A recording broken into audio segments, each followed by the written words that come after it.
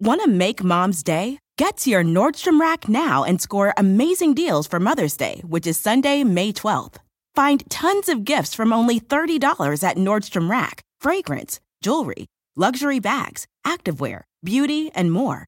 Save on Kate Spade New York, Stuart Weitzman, and Ted Baker London. Great brands, great prices. So shop your Nordstrom Rack store today and treat Mom to the good stuff from just $30. When you need mealtime inspiration, it's worth shopping Kroger, where you'll find over 30,000 mouth-watering choices that excite your inner foodie. And no matter what tasty choice you make, you'll enjoy our everyday low prices, plus extra ways to save, like digital coupons worth over $600 each week. You can also save up to $1 off per gallon at the pump with fuel points. More savings and more inspiring flavors make shopping Kroger worth it every time. Kroger, fresh for everyone. Fuel restrictions apply.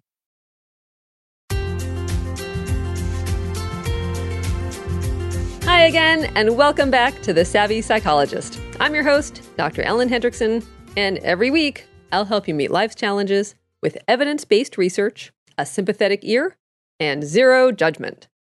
Okay, pop quiz. What is the first thing that comes to mind when I say ADHD? A, getting distracted. B, ants in the pants. C, elementary school boys. Or D, women and girls. Most likely, you didn't pick D. But if that's the case, you're not alone. For most people, ADHD conjures a mental image of school-age boys squirming at desks or bouncing off walls, not a picture of adults, girls, or especially adult women. Both scientists and society have long pinned ADHD on males, even though girls and women may be just as likely to suffer from this neurodevelopmental disorder. Back in 1987, the American Psychiatric Association stated that the male-to-female ratio for ADHD was 9-1. 20 years later, however, an epidemiological study of almost 4,000 kids found the ratio was more like 1-1, half girls, half boys. Now, in both sexes, core symptoms are the same: difficulties with paying attention, getting and staying organized, planning ahead, and time management. There's also the phenomena I call the laser beam and the disco ball, where attention is either hyper-focused or unfocused with not much in between, and toggling in and out of either is difficult. Okay, so how does ADHD most often manifest in women? Well, ADHD is actually a bit of a misnomer because it can exist with or without the H. And while girls can certainly be hyperactive, they more often fall into the category without the H, called ADHD inattentive type. For these girls, ADHD looks more like dreaminess, spaciness, or messiness than like Honey Boo Boo after a dose of go-go juice.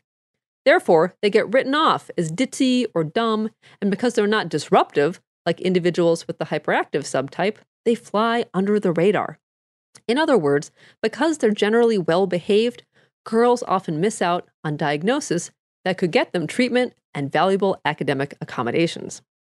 Of course, there are boys who appear spacey and dreamy, and girls who are hyperactive, but even for a girl with hyperactivity, the H doesn't necessarily look like bouncing off the walls. Instead, hyperactivity could manifest as talkativeness, being, quote, dramatic, aka overly emotional and reactive, or she might simply be labeled a tomboy. Again, because it's not necessarily disruptive, and because many girls try to compensate by people-pleasing, all of this frequently gets missed. Now, for adult women, ADHD often manifests as feeling constantly overwhelmed. Moms in particular are expected to multitask, be in charge of the family's social life, keep track of kids' activities, and generally keep the million moving parts of a family going. Problems getting organized or planning ahead can have publicly humiliating consequences, like when your kid is the only one without a permission slip for the field trip, or you forget to pick him up after Little League for the third time. Also, tedious, repetitive tasks like folding laundry, writing thank you notes, balancing a checkbook, or sorting the mail are kryptonite to folks with ADHD. But many women feel like they should be able to do these things easily because so many other women seem to do them without a second thought. All this leads to the most common symptom of ADHD you've never heard of: low self-esteem. So many bright, capable women with ADHD think they're stupid, incompetent, lazy, or defective. They perpetually feel like they're not good enough, not smart enough, not together enough. And if that's not enough, up to 75% of individuals with ADHD have another disorder, most commonly anxiety, a learning disability, or, especially in women, depression. Oftentimes, women suffer for decades and only begin to suspect they might have ADHD when their kid gets diagnosed. From muddy jungle paths to snowy trails to rolling sand dunes, the 2024 Nissan Pathfinder is ready to take you to some of the most phenomenal destinations on Earth. In a Pathfinder, it's more than just the arrival. The real excitement comes from the ride to get there. With 7 drive modes, Pathfinder's available intelligent 4-wheel drive is built for some of the most epic journeys. So chase bigger, better, more exciting adventures in the 2024 Nissan Pathfinder. Intelligent 4-wheel drive cannot prevent collisions or provide enhanced traction in all conditions. Always monitor traffic and weather conditions. At Capella University, you'll get support from people who care about your success. From before you enroll to after you graduate, pursue your goals knowing help is available when you need it. Imagine your future differently at capella.edu. On this episode of Plant Killers, we'll explore one nation's most notorious fruit and vegetable killer, bad dirt. What makes bad dirt so bad? The answer? The ingredients. But fear not, true crime enthusiasts. This story has a happy ending. New Miracle-Gro organic raised bed and garden soil. It's made with quality organic ingredients from upcycled green waste like compost and aged bark. Unlike the other guys who can't say the same. Looks like bad dirt's murdering days are over, thanks to Miracle-Gro. Join us next time on Plant Killers. Okay, so why are the symptoms different in boys and girls or women and men? Well, part of the problem is historical. Knowledge about the disorder was based on initial research on boys. It was assumed that the symptoms of the boys were the symptoms of the disorder. The diagnostic criteria are therefore based on the symptoms of these early subjects. Next, it's not just the diagnostic criteria that are the problem. Sometimes it's the diagnosers. Societal perceptions about ADHD blind those who might otherwise detect the disorder in girls and women. A parent or teacher, for example, might recognize the hyperactivity of a male student as ADHD and refer him to a mental health professional. But he or she might not detect the more understated symptoms of a female student, leaving her to endure untreated. Next, part of the problem may indeed be biological, but for now, that's beyond the cutting edge of research, though scientists for sure are working on it.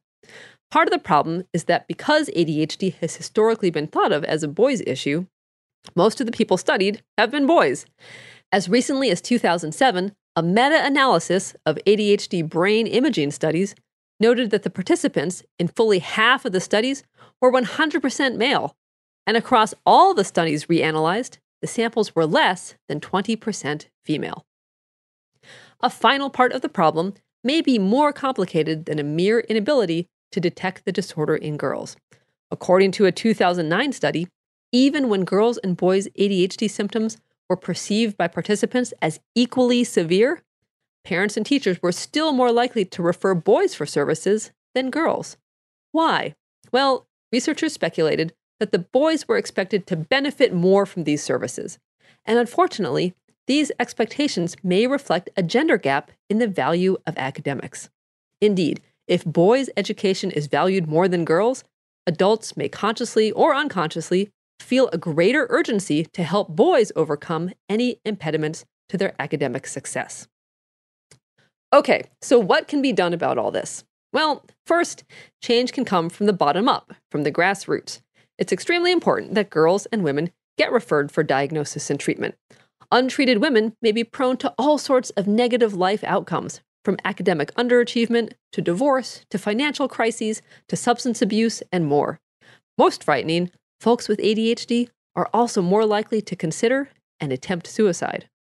So, referral to treatment is key, and while treatment isn't perfect, it can help dramatically. Usually, it's a combination of medication and tightly focused, goal-oriented behavior therapy with an additional emphasis on working through a long-standing sense of guilt and shame and building up long-eroded self-worth. Second, change can come from the top down. A 2006 study in the prestigious Journal of Consulting and Clinical Psychology found a group of girls who didn't meet current diagnostic criteria for ADHD, but when sex-specific criteria were used, they registered as distressed and impaired, the very definition of a disorder. This indicates that if diagnostic criteria were revised to account for sex-specific differences, more girls and women might be diagnosed and treated.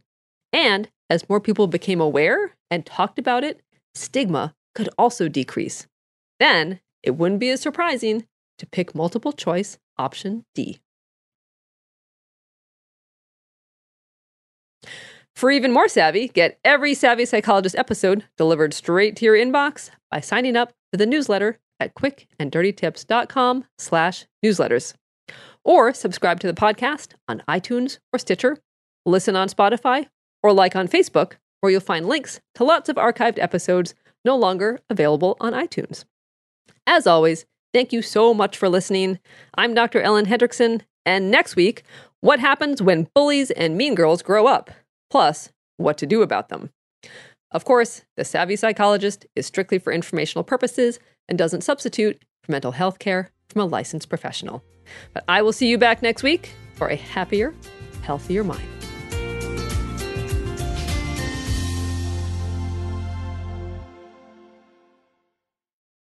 At Capella University, you'll get support from people who care about your success. From before you enroll to after you graduate, pursue your goals knowing help is available when you need it. Imagine your future differently at capella.edu. They say plants like music. Yeah, no, like really, they respond to the vibrations of it, which means that this playlist you're listening to, the plants are too. You know what else plants like? Organic soil from Miracle-Gro. It's made with all the best stuff like wood fiber and compost. Plus, it's OMRI certified organic, which officially means it's made with superior ingredients. And when you give your plants the stuff that makes them happy, they won't judge you on your iffy playlist. Hear that, plants? So go ahead and give them Miracle-Gro.